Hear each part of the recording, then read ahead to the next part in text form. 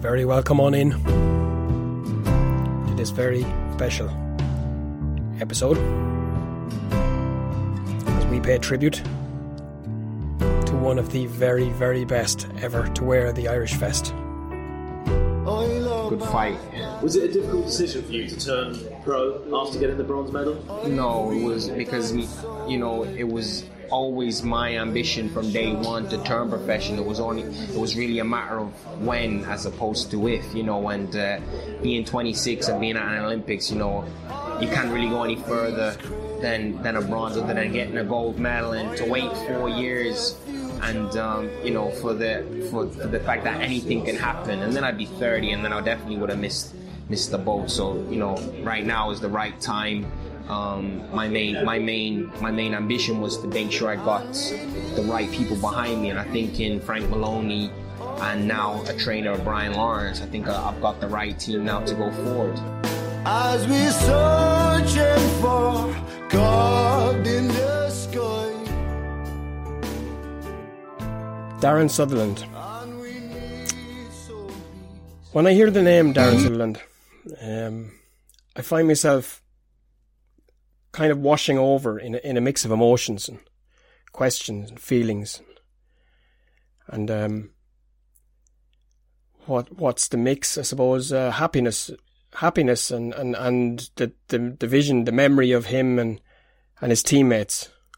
And I'm conscious, something Kieran mentioned to me as we recorded the other day, there's a lot of people who may not have been around and may not have been watching boxing, particularly younger fighters and fans, and may not have been lucky enough to watch Darren and his team as they strived for so many years to make that breakthrough.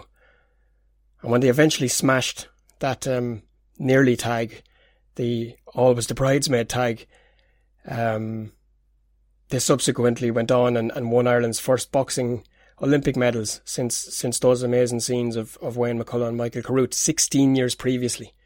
Now you think 16 years of winning without winning an Olympic medal in boxing, it's probably unimaginable right now, because we've kind of got ourselves to a point where the nation almost expects, and it's always the boxers. Let's get that thing straight, isn't it? So I have to be a little bit biased.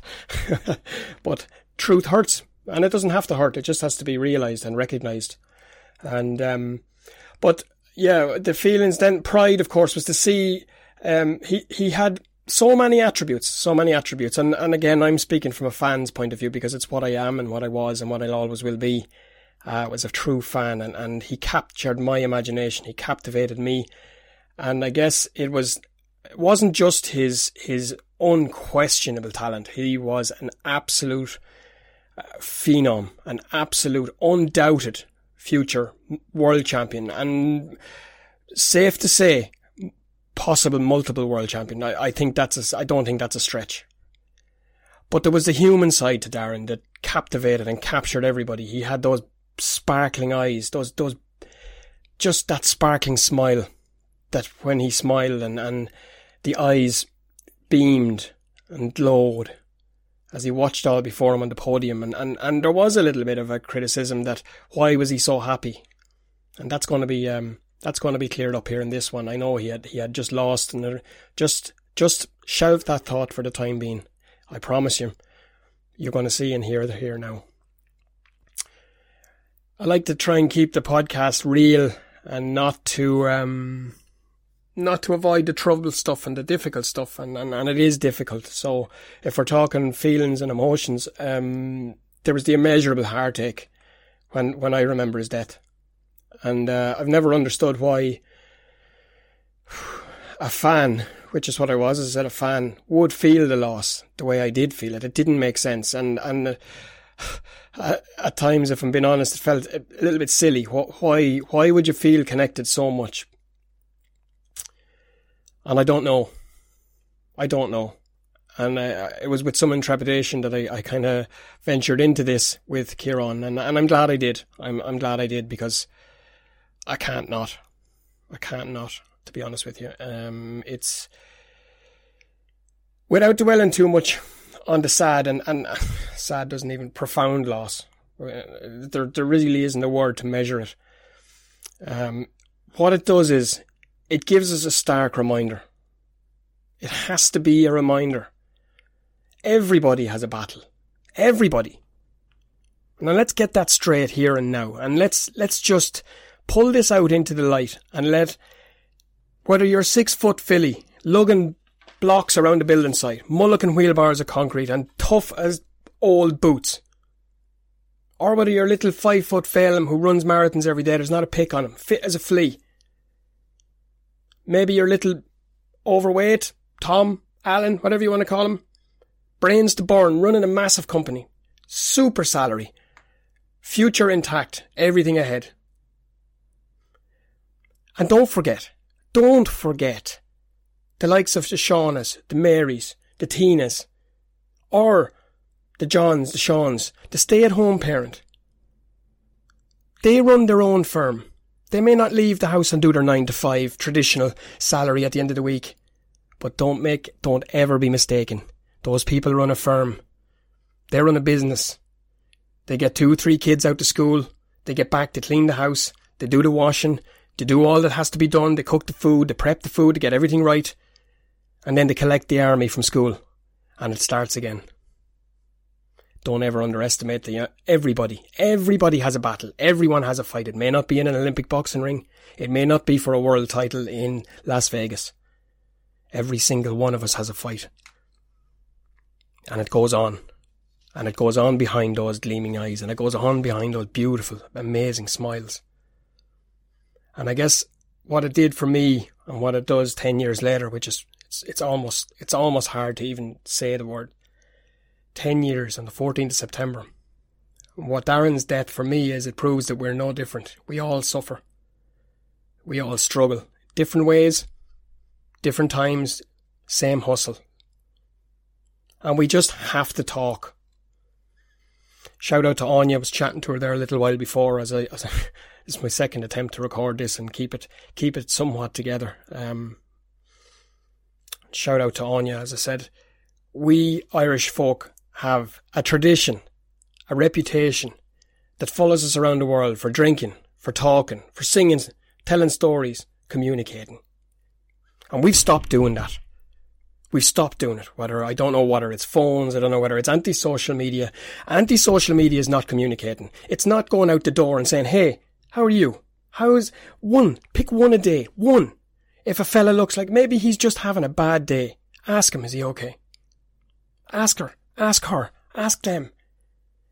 We gotta get back to communicating. We gotta get back to doing what we do. We can't live in this fake social media realm. It's not real. It's not sustainable.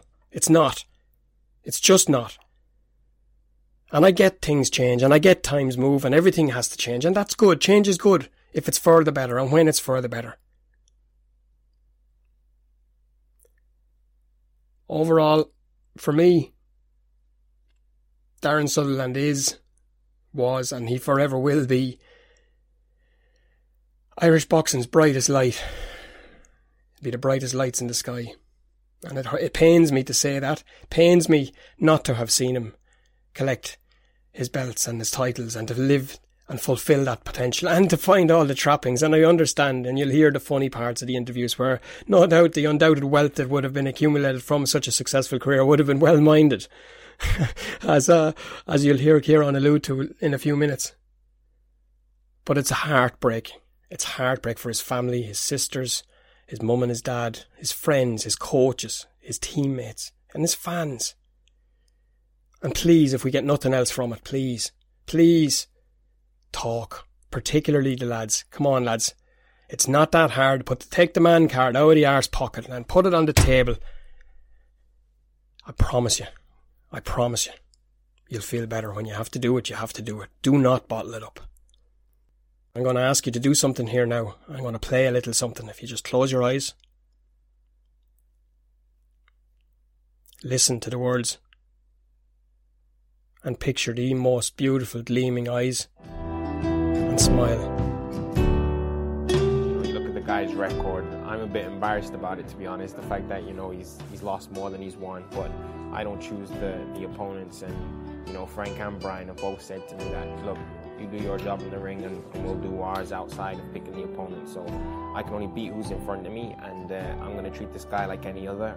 I'm not even going to bother thinking about the record. You know, I've trained really hard for the fight, and you know, if he's not up to scratch, then I'll be looking to take him out early. Hard not to get goosebumps when you hear that. But it's not all sad. It's not all sad. We're going to celebrate. We're going to remember the amazing achievements. We're going to remember the legacy left behind. And we're going to remember the funny stories of how Darren wasn't too fond of parting with the pound note. And Kieran McIver of Boxing Bants, of course you'll find them on the YouTube. I'll put a link to them in the show notes. Kieran was very, very generous and very good to reach out to me and have a chat, have a discussion about the documentary that he's about to release on the memory and the life of this great man. And myself and Kieran spoke for a good hour and a half, I would say, earlier in the week. I can't remember what it was. I think I was speaking to a friend, and they were talking about celebrities and things like that that all seemed to die at the age of 27. You know what I mean? All these people, you know, Kurt Cobain, you know, that kind of stuff, like, yep. You know what I mean, 10 years ago. And I don't know how it came across me. It was like a post or something like that, and then it was Darren, and I just realised to myself, I was like, he was going to be passed away 10 years this September 14th. And it just kind of it was like, God, you know, I could really make a documentary here to remember him, because how he passed away and things like that, you know, back then, you know, for a boxer, it was still very much a new kind of thing, you know what I mean? Suicide, all these types of things, it wasn't really spoken about, especially with a boxer. And him in particular as well, it was quite a shock to the country. And I thought, you know, you look at the amount of people who talk about mental health and things like that now across social media and across just in general, like now it's so spoken about, and there's so many things to bring awareness to it that wasn't around back then, and it's changed so much now in 10 years since he's passed away. And I thought it'd just be nice to do something to you know, do a little small documentary about him, speak with people that knew him, just to remember him, who he was, and because there's a lot of people who wouldn't know who he was right now and how good he was and his mentality. And the more I delved into him as a person, like when I was researching for it, the more I actually became fascinated by him and by his mentality. And it was really, really interesting. So I wanted to keep delving, and that's kind of how it came about, really. He caught my imagination from his battles, I suppose. He polarized the stadium. He went from being the boo boy to being the darling of the crowd to being the national hero, really. He captured the imagination. He had everything. He just had that twinkle in his eye when the camera had come on. He had a little bit of devilment in him, but he was always conscious of, he would have been tailor-made, I believe. Yeah, like, when Darren got into boxing, his dream was to be a pro straight away. He did, like, things like Olympic medals and things like that weren't actually in his mindset at all. That's not something that he wanted to do. He was over in the Ingle gym when he was only about 15, 16, and obviously the charisma kind of came from there, because Brendan would have his ways of helping people with the personalities. You know, there's videos that'll be in the documentary of him, you know, in the middle of the ring, and he'd have to sing in front of everyone, you know. But he only ever wanted to be pro, and he was offered lots of pro contracts then when he was like about 20 years old, but he knew he had to get education behind him, because he could see what was happening to a lot of other pros in the gym. A lot of them were leaving with nothing, and he knew that boxing wasn't going to do anything for him, so he went and got his education at home. But in terms of what you're saying there, like, he was made for it because of that style that he had from Brendan Ingalls, and because he wanted to be a pro, he had like a pro style, so he was tailor made for it. So, you know, when his issue he had in amateurs was the first rounder, so he was struggling to get going. Mm-hmm. So he kind of just, as soon as he went to the pro game, it was like literally no difference in the way he fought, you know, and he was just made for it, you know, and, like James McGill said all the time, you know, his jab, he just break you down with it. And, he says, you know, the thoughts of having to fight him as a pro would have been horrible, because he would have been even fitter and quicker and stronger, and he would have been able to go for it. You'd have to spend more rounds with him, you know, so he really was made for it. I know Brian Lawrence, who trained him in the pros, you know, he just had him doing fitness stuff because he was just so tailor-made for the pro game, you know, and he had plenty of offers. He had loads of offers. As soon as he won the medal, he had loads of offers, but obviously he went with Frank Maloney Promotions, in the end, like. When it happened, Ireland was a different place. You know, it was when someone died, when there was a suicide, you'd be told it was a tragic death. And that's how you always knew something. Or if somebody was suffering they were struggling with their nerves. That's what we used to hear years ago. It was as if Ireland at that time wasn't able to deal with it, and there wasn't a balance put to it. Would that be fair to say? Yeah, like it's difficult, like, because, like Darren, from what I've understood from studying him and researching on him, his personality, like when you were to look at him, he looked like he had a lot of charisma and stuff like that, but he was actually quite a little bit insecure about himself, you know, and his biggest insecurity was friends, in terms of, if he had a row with someone, you know what I mean, he couldn't let it go. He would have to be outside your door 6 a.m. knocking on it to to make amends. Do you know what I mean? He was that type of person, and letting people down was probably his biggest fear, I imagine, from what I've researched. You know what I mean? And he constantly needed reassurance all the time. That's not right. Not all the time, but every so often he would need that person beside him to reach. So in Ireland he had Jim Halpin, in Sheffield he had Brandon Ingle, and when he was over there in Bromley, he actually had his own counsellor who he would speak to regularly on the phone and things like that. He always needed that bit of reassurance, and you know, when it happened, it was just so hard to understand from everyone why it happened, apart from some of the people that were very, very close to him, you know.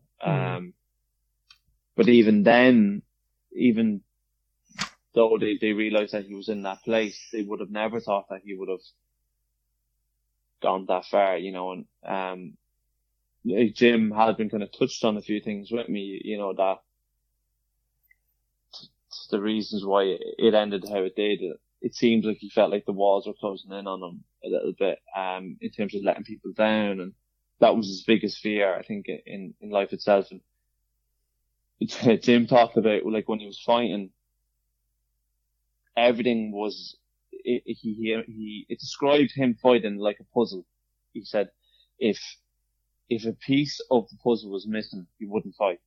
Do you know what I mean? Because he didn't want to have any regrets after he fought or let anyone down. He didn't want to come out of it and go, you know, I didn't make weight properly. You know, he just wouldn't do that. He just would not fight unless everything was in place. And if there was something missing, he wouldn't fight, you know.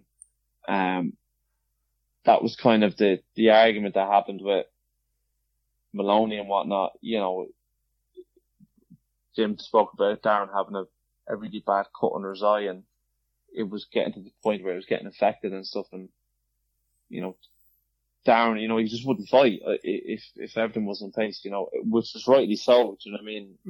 In the situation that he was in. And from what I understand, the things that were said to him, you know, it made him feel like if he didn't box, even with the injury, you know, he was going to lose everything. Now, that this is all stuff that I've just read and understood, but with the personality that I've studied of Darren, it seems that was like one of the worst things that could happen to someone with his personality, you know, cause he must have just ran through his head of just letting people down all the time. And that's just the way he was, you know. He trained all year for the seniors a few years ago. I think it was the last year Andy Lee was competing in it. And he trained all year for it, but because he didn't train 110% and he missed a couple of days here and there, he just wasn't doing it. And he probably could have won it that year, but he just wouldn't take part in it because every piece of the puzzle had to be in place for him to compete. I think there was a scene in Saviours, the film, that film that was made, and you just nailed it there. It was a scene where he was, I won't say it was an argument, but it was certainly a discussion he was having with Pat McCormack at the time. And Pat was saying, look, he was trying as best he could, subtly trying to convince him to enter, and he said no, he wasn't. He just wasn't. And there was no debate, there was no discussion, it was just a flat, I'm not doing it. And that, what you're saying there now, because it almost cut to that scene, you know, where he wasn't training, but he was dropping in just to make sure he was, it's just, I don't know. I suppose when you scratch the surface and when you're all these years later, when you're in a position to speak to the main players in his life and the main people in his life, you get to see these little pieces of a very intricate character and his personality, do you know what I mean? Like the high performance was made from, and plus with the high performance, everything was paid for him, you know what I mean? So, because Darren, apparently from what Evan told me, he was a little bit tight with money, like, there's some stories that being documented that are very funny, like, but, that was perfect for him because, like I said, he just would leave no stone unturned. He'd have written out what he would eat during the day, and he loved his porridge, and he would bring the porridge with him, even if he was going abroad with the team. He'd have it in his bag. He was so specific about what he'd eat, and they'd have to go to certain stores to get it. And then when he was training, he would, like after training, he was doing an extra 20 minutes extra because he felt like he was letting himself down. And he was a massive middleweight, but he was never struggling to make weight because he was always bang on weight. Because he was just so relentless. Like Kenny Egan spoke about, like the first time and the last time you ever stayed in a room with him, you know, you woke up in the middle of the night and Darren's out in the hall in the sweat gear, like skipping, you know, for his weight. And it's just the way he was. Like he was just, every stone couldn't be unturned, and the thoughts of letting himself down and letting other people down, it was just kind of at times almost like a fear of failure almost, you know what I mean? And because he knew he was good enough to beat all these people at European level, world level. He knew he was better, but he feel like if he went in the ring and had done everything he could have, then he'd have no regrets if he lost. He just never wanted to have that, you know. He wanted to make sure every stone was unturned. If he lost, he lost. Just like when he won the bronze medal, like as soon as the bell went, some people were moaning as to why he was cheering because he just lost. But he knew he had uncovered every single stone. He knew that he had done everything in his power to win it. And, you know, he didn't win it, but he knew that he had no regrets about it, you know? Yeah. Do you think age had anything to play with those fears and insecurities, Kieran? Because he would have been, I suppose, going to the pro game at the time, he would have been seen as I won't say late, but it would have been, oh no, maybe not. Yeah, he would have been older than the likes of De Gale and those, wouldn't he?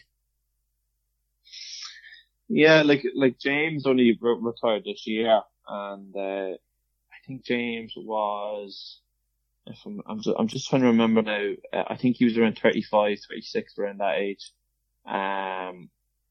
So he was a little bit older, not much older now, but a little bit older. Yeah. And but they turned pro the same year, and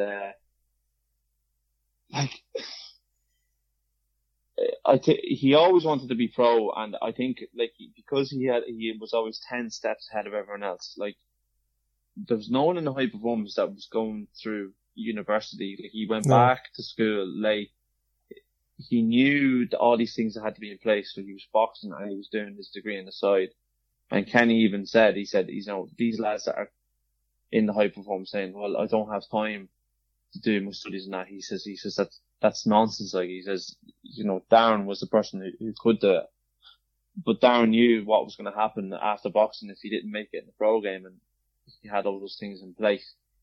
So I don't think he worried about it. He just wanted to make sure that he gave himself the best opportunity in the pro game. And his dream was to be world champion in pros. That's all he wanted to do. Others would say they want to be in the Olympics and win a gold medal. He just wanted to be a world champion and have a belt. And,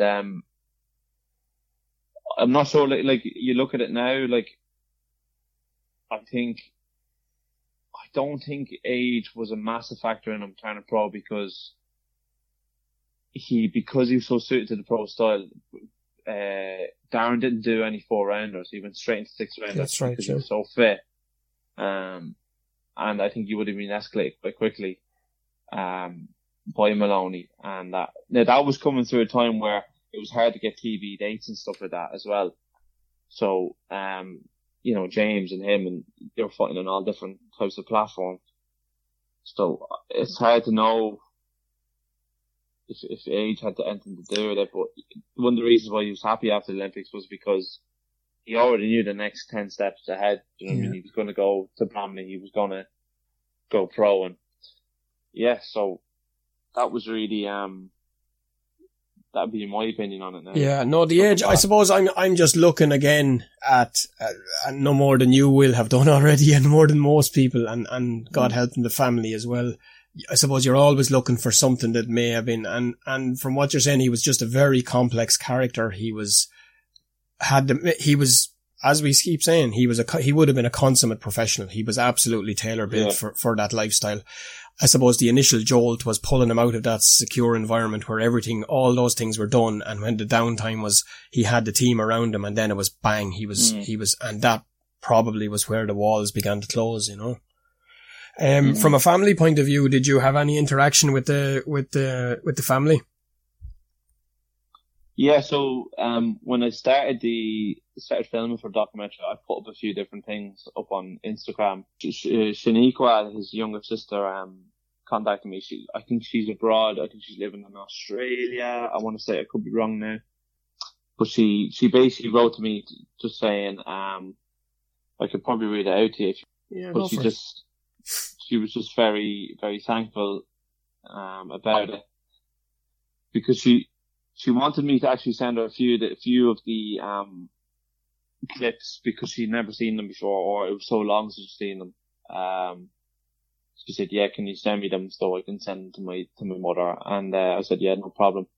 She said she lives in Australia now, so she said, "I remember when Darren moved to England, we were so close. I was devastated, so he became my pen pal." This is when he was 16 and he moved over, so they were writing to each other for him back. And she said, "I still read our letters. We wrote up back and forth. I can't believe it's 10 years. Feels like yesterday."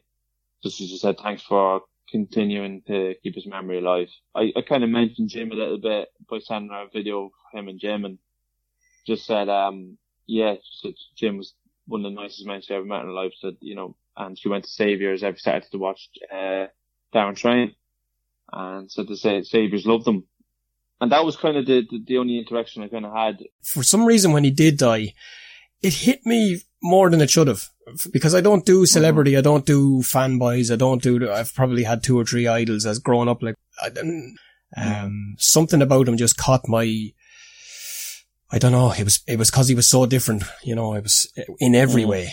And in a good way. There wasn't a side of him that you'd say, "Oh, jeez, I wish he wouldn't do that," or "I wish he wouldn't." There was nothing that you could see, visibly that you would say, look, they'll get that out of him. He just seemed to be that complete.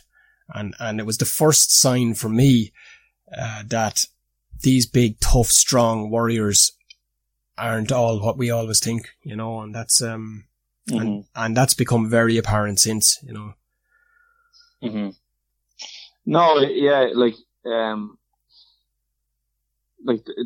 Darren was just a big warrior. He was very much a noble warrior, and I think personally, he was a very anxious person. He seemed to worry about a lot, and he even admitted that himself. But he'd always have going over things in his head. And Jim talked about, at the end of the night, he would be training extra, but also at the end he'd be asking 100 million questions. "What do you think of this? And what do you think of this?" What do you think? And Jim would be like, "It's 10 o'clock here, Darren. We need to get home." So he was just that type of person. Need all attention to talk. But in terms of when he was around the other boxers, he would just kind of train on his own, and he never really took banter well. If they gave him a bit of banter, he'd just walk away,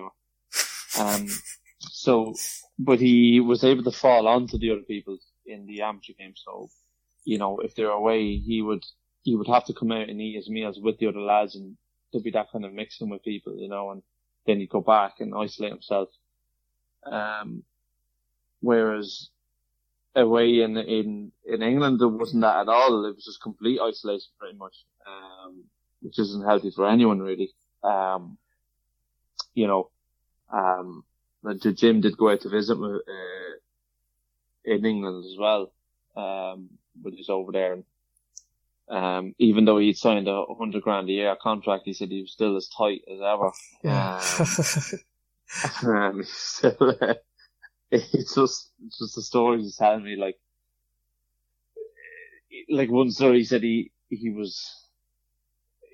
texted him and said, Darren said, "Right, we'll meet for lunch at so and so restaurant," and he's like, "Right, okay." So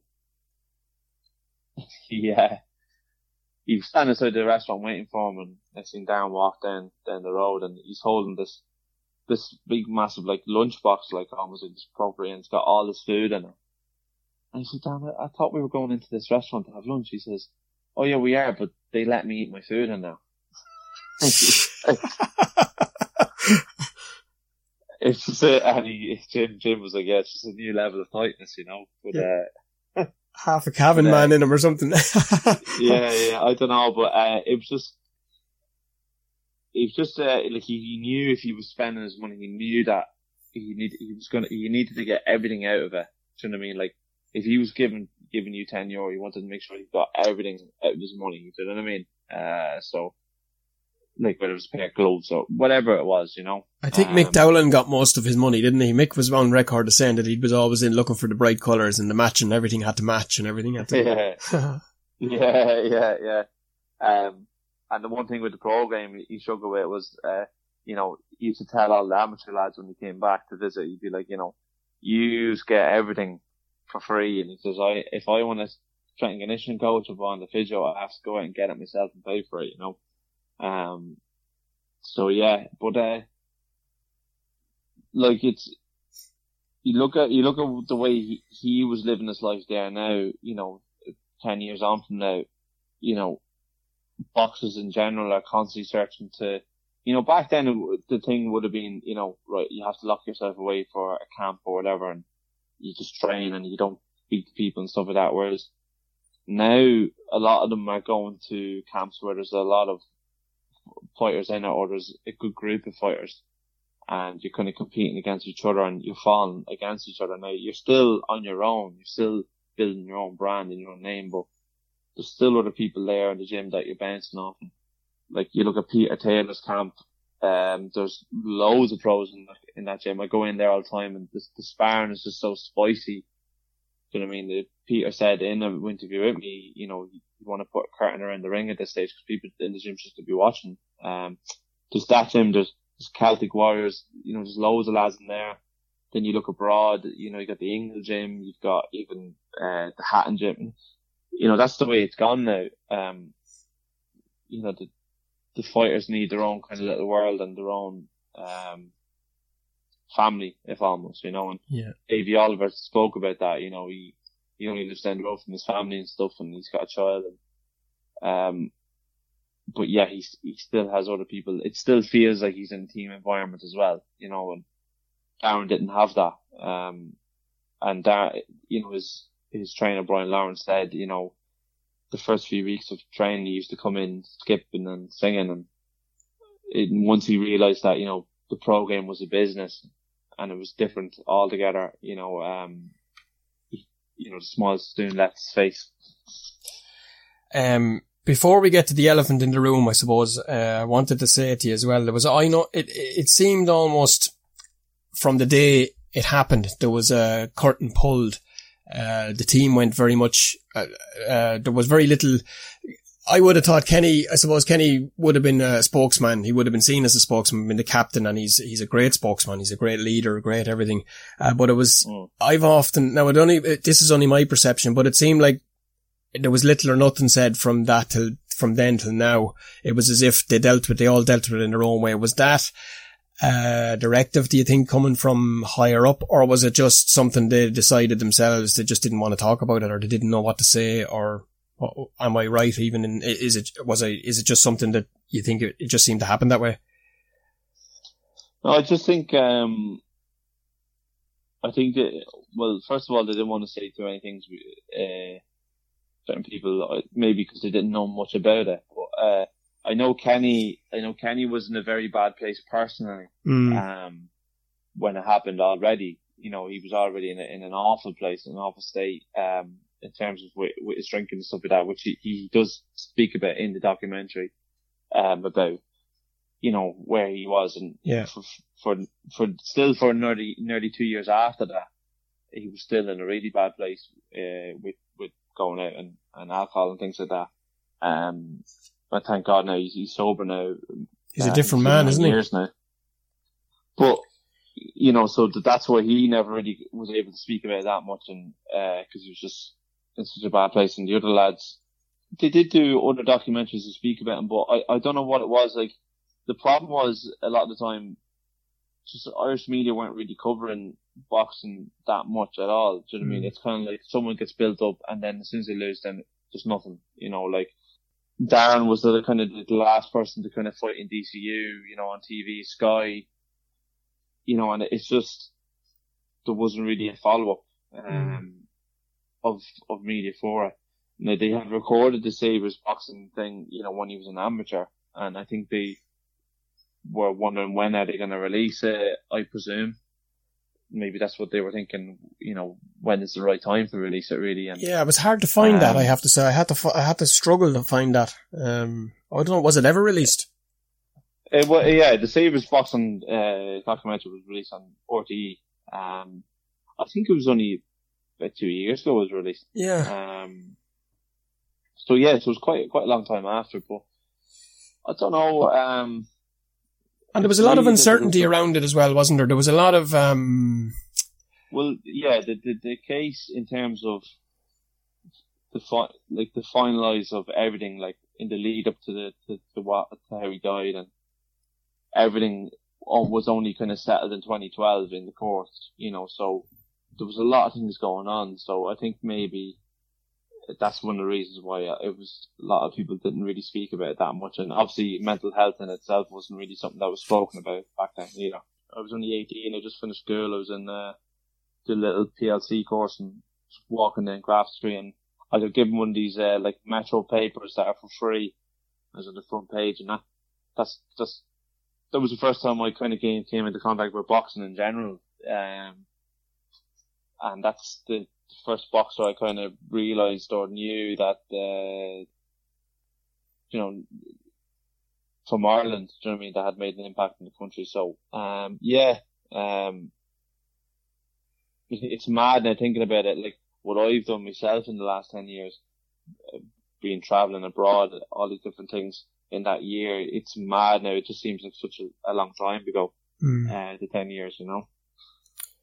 Do you think, Kieran, much, if anything, has changed? Is there anything, has there been anything put in place, or is it still very much down to the fighters themselves to insulate themselves? Yeah, well, the problem in boxing is, you know, we don't have a PFA, we don't have a FIFA. So, you know, they look after the players after life and stuff like that. And the thing is, Darren had all these things in place in case he didn't work out as a boxer, you know, so, it's that necessarily. I think it's more so, you look at Anthony Joshua before he turned pro, he gave it a year in between, and he just spoke to constantly different boxers, didn't take any offers, just spoke and had loads of different mentors to kind of advise him, you know, you want to be in this place because there's more people, you want to be in this place because they'll actually look after you as a person. And Kevin Mitchell said the same. Kevin Mitchell said that, you know, he should have been with Tony Sims from the very first day, because he knew him as a person. So I think it's more so, that boxers, some boxers have become more street smart in terms of, you know, back then, like, promoters were really stepping all over some boxers, you know, like Don King, for instance, has burnt all his bridges with TV networks because of what he was doing with boxers. Whereas now I think boxers have become a little bit more street smart coming into pro gaming. They're making more informed decisions for themselves, to make sure they don't fall into those traps, you know. So, I think, I just don't think many boxers now are kind of going, oh yeah, they're getting handed a contract and they're just signing it, you know. So, and not to say Darren did think a lot about who he was going to sign with, you know, that Darren had a lot of offers on the table, even more money being offered than what Frank Maloney was offering him. But he trusted, Frank, you know. So it's just difficult in the pro game, you know. It's kind of every man for himself kind of thing, and you have to have that pedigree, or, you know, to make sure that you get looked after, you know. You see Michael Collins looked after very, very well. Because, you know, he made the right choices, the right kind of steps, you know. Matthew Macklin really worked hard to make sure that Top Rank got involved with Michael Collins, and, you know, not necessarily they're going to give him the most money up front, but they were going to look after him. I mean, Macklin knew that they were going to look after him, so I don't know if Darren had that person to kind of, I know he did have the, Declan Brennan who kind of looked after him and advised him, but, Darren didn't want to let anyone down, and all I can tell you is that what Jim said to me in the document is the only thing I can actually say about it. Jim said to me that, you know, he met Darren in London that time I was telling you about, and Darren it was almost like a lump under his skin, under his eye, and he said it looked like it was infected. And he said, Darren, what's wrong with your face? He says, yeah, I know. It's really bad, like, and, you know, I need to get seen. I need to let it recover, but Frank Maloney wants me to fight in so many weeks. And, Jim was kind of like, you can't fight with that, you know, and, Jim said to me that Darren had said it to Frank, and Frank, who's now known as Kelly, Frank said,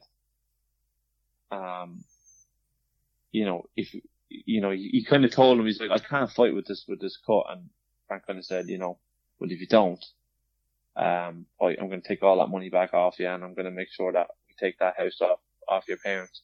Do you know what I mean? And you go home in national disgrace. That's what Jim had told me.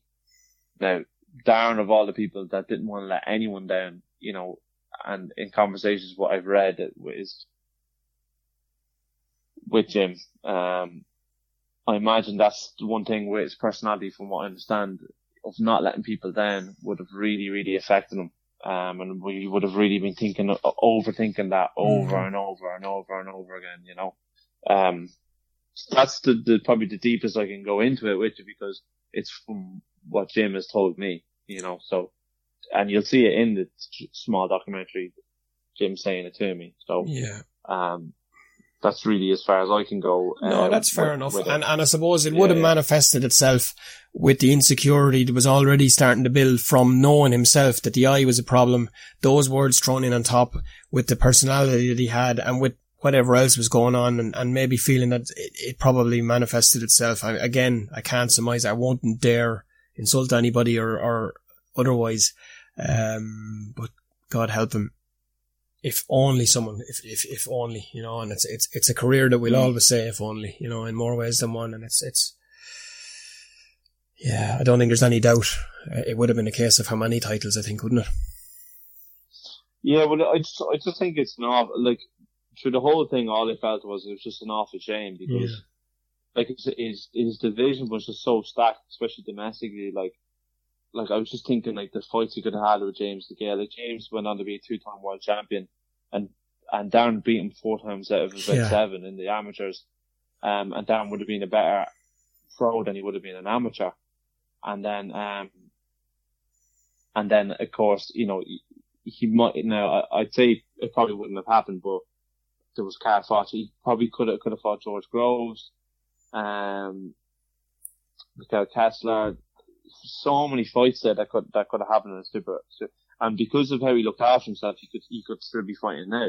You know, he still could be in the mix against, your Chris Eubanks and things like that. So, that's, and, Callum Smith, etc., etc. But that's what I find a big shame. Like, do you know what I mean? He not only could he be a world champion, because so many promoters were after him, wanted to look after him, he could have been a multiple weight world champion, not a multiple time world champion. Yeah. So, and he probably would have moved up eventually to light super heavyweight middle, or whatever it was. Like, cause he's so big for middleweight, like James was in super middleweight pretty much his whole career, so I think he would have went to that weight, in his career, but I just find that an awful shame more than anything, because he was just getting going, just getting his feet off the ground, And I've spoken to I spoke to Brian McGee a few months ago, and Brian would have been in that middleweight division. I suppose he was super middleweight, but yeah, those fighters that you're talking about there, he would have been coming in as those guys were coming to the end. So you would have seen it as, I won't say gatekeepers, because they were all dangerous right to the end, including Brian himself. I mean, he had some proper battles now, but I would have said Darren was coming through, as you said, he wasn't doing 4 or 6 rounds, he was gone straight in, and you can only think what would have been, can't you? I know, that's just the one issue, and, like coming back on Darren's personality there again, like, about, not wanting anyone to dislike him, really. Like James DeGale, like when he had his first pro fight, he was getting booed out of the place, and Darren just thought it was disgraceful, and Darren was texting Jim Halpin saying, like, how could they boo the, their gold medalists and stuff like that. Do you know what I mean? Yeah. Whereas, like James hated Darren through his whole amateur career. He couldn't stand him. Oh, really? Just because he beat him so many times. Darren being Darren, when they fought the EU championships, came up to him and was like, what's the issue? Like, why don't you like me? You know what I mean? Like, and James was just having none of it. You know what I mean? So Darren was just that type of personality, and of course, Darren beat him up then in the fight. Not because of the argument, but just because he was just so on point, with his fight. But Baby Oliver tell you, he beat him bad that time, But that was just his personality. Then, I mean, why doesn't he like me? He's a competitor in the ring, but in terms of one-on-one with James, like, just really didn't like him because sometimes Darren to beat him. I think I remember a couple of nights in the stadium, he had a particularly close one just before he finished with Darren O'Neill. I think Darren was starting to come through, and Darren Sutherland was just about finished. I think I'm right in saying this now.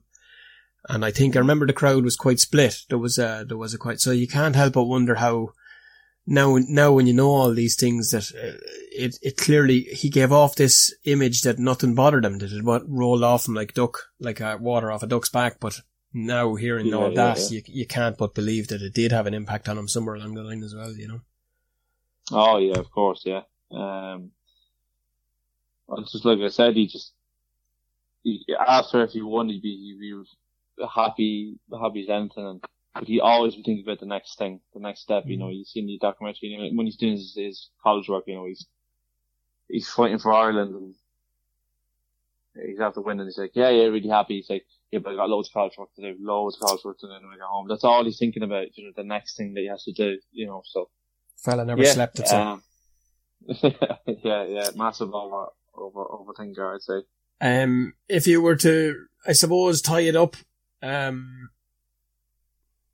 what's the best way? I suppose, I'm guessing when most people, I suppose, as with any death, when it passes and time passes, and it's not that it gets easier, I suppose, it's not as foremost in your thoughts, but like here now, when I'm talking about it and thinking about it with you, my memories start coming back. So I can only imagine when you're interviewing the likes of Jim, Kenny, and people, I'd say it's still quite raw, I'd say, with a lot of people.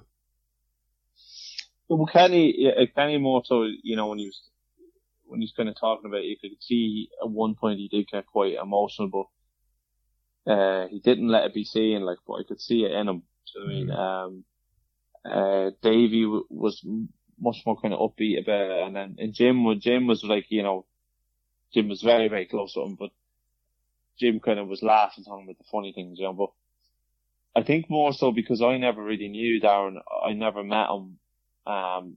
And up until a few years ago, I never really saw his fights. Never knew much about him because boxing I kind of found boxing at a later stage of my life. So I was going back over all this. So, like anyone who's probably going to watch it, there's a lot of people who probably did know him or saw of him, but their memories of him aren't that great. So what I would like people to see when they watch it, it's not going to be a massive like RTÉ documentary. Obviously, it's going to be something with interviewing the 3 particular people with clips of Darren in it. But I hope that watching it, they'll realise the athlete that he was and the great person he was, and that even people at the very top have their own little insecurities, and that that's perfectly normal, even for people winning medals at Olympics. And I hopefully that's what people take away from it, whether it rekindles memories of him, or for people who didn't know him at all, to kind of, because that's kind of like what I got from it. I didn't know him at all. Now at the end of it, I feel like I knew him a little bit. And that is the very feeling, I guess, that caused me personally and many others at the time to feel it so hard when the great man himself passed. I'm going to close it out. I want to remember it as best we can. You're going to hear the words from the man himself and a nice close from his long-time rival, and he was a long-time rival and a fierce rival, James DeGale. But it was the most beautiful, touching moment I've heard in quite some time in boxing when he finally managed to get his hands on that IBF world title. And thanks to everybody who's listened. I really appreciate it. It's been a bit squirrely at times. It's been a struggle, but look, I keep saying here, the emotion is real, and everything we do tries to be real. So when you hear it, you know what it's about. I believe possibly somewhere along the line his friends and family and coaches and stuff will listen. I just want to say from my point of view, I hope we were able to put it together in the most tasteful, respectful, but also humorous way to remember the beautiful side of a man who just brought so much to a sport that we all just love so dearly. So the very last word goes to the beautiful track you hear in the background. It's the Barley Mob, a Clane-based band in County Kildare. They are, I don't believe they're together anymore, but they have an album on YouTube if you get along and have a look at it. Just an incredible song, and it's called Peace of Mind.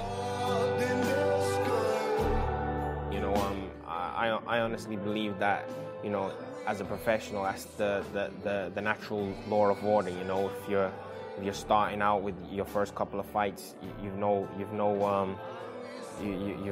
shouldn't be on top of the bill, because I have to earn that right. Yes, I'm an Olympic medalist, but as a professional, I've had one round. That's it. So it takes time, and especially if you're boxing a lower level of opposition that you're expected to blow away. You can't be topping bills with that type of unless that's what the people want. But for now, I'm happy enough to just do my thing on the undercard and work my way up, and hopefully then next year when I start challenging for titles, etc., then I'll be able to headline a bill. We've been shot down and I've been betrayed, but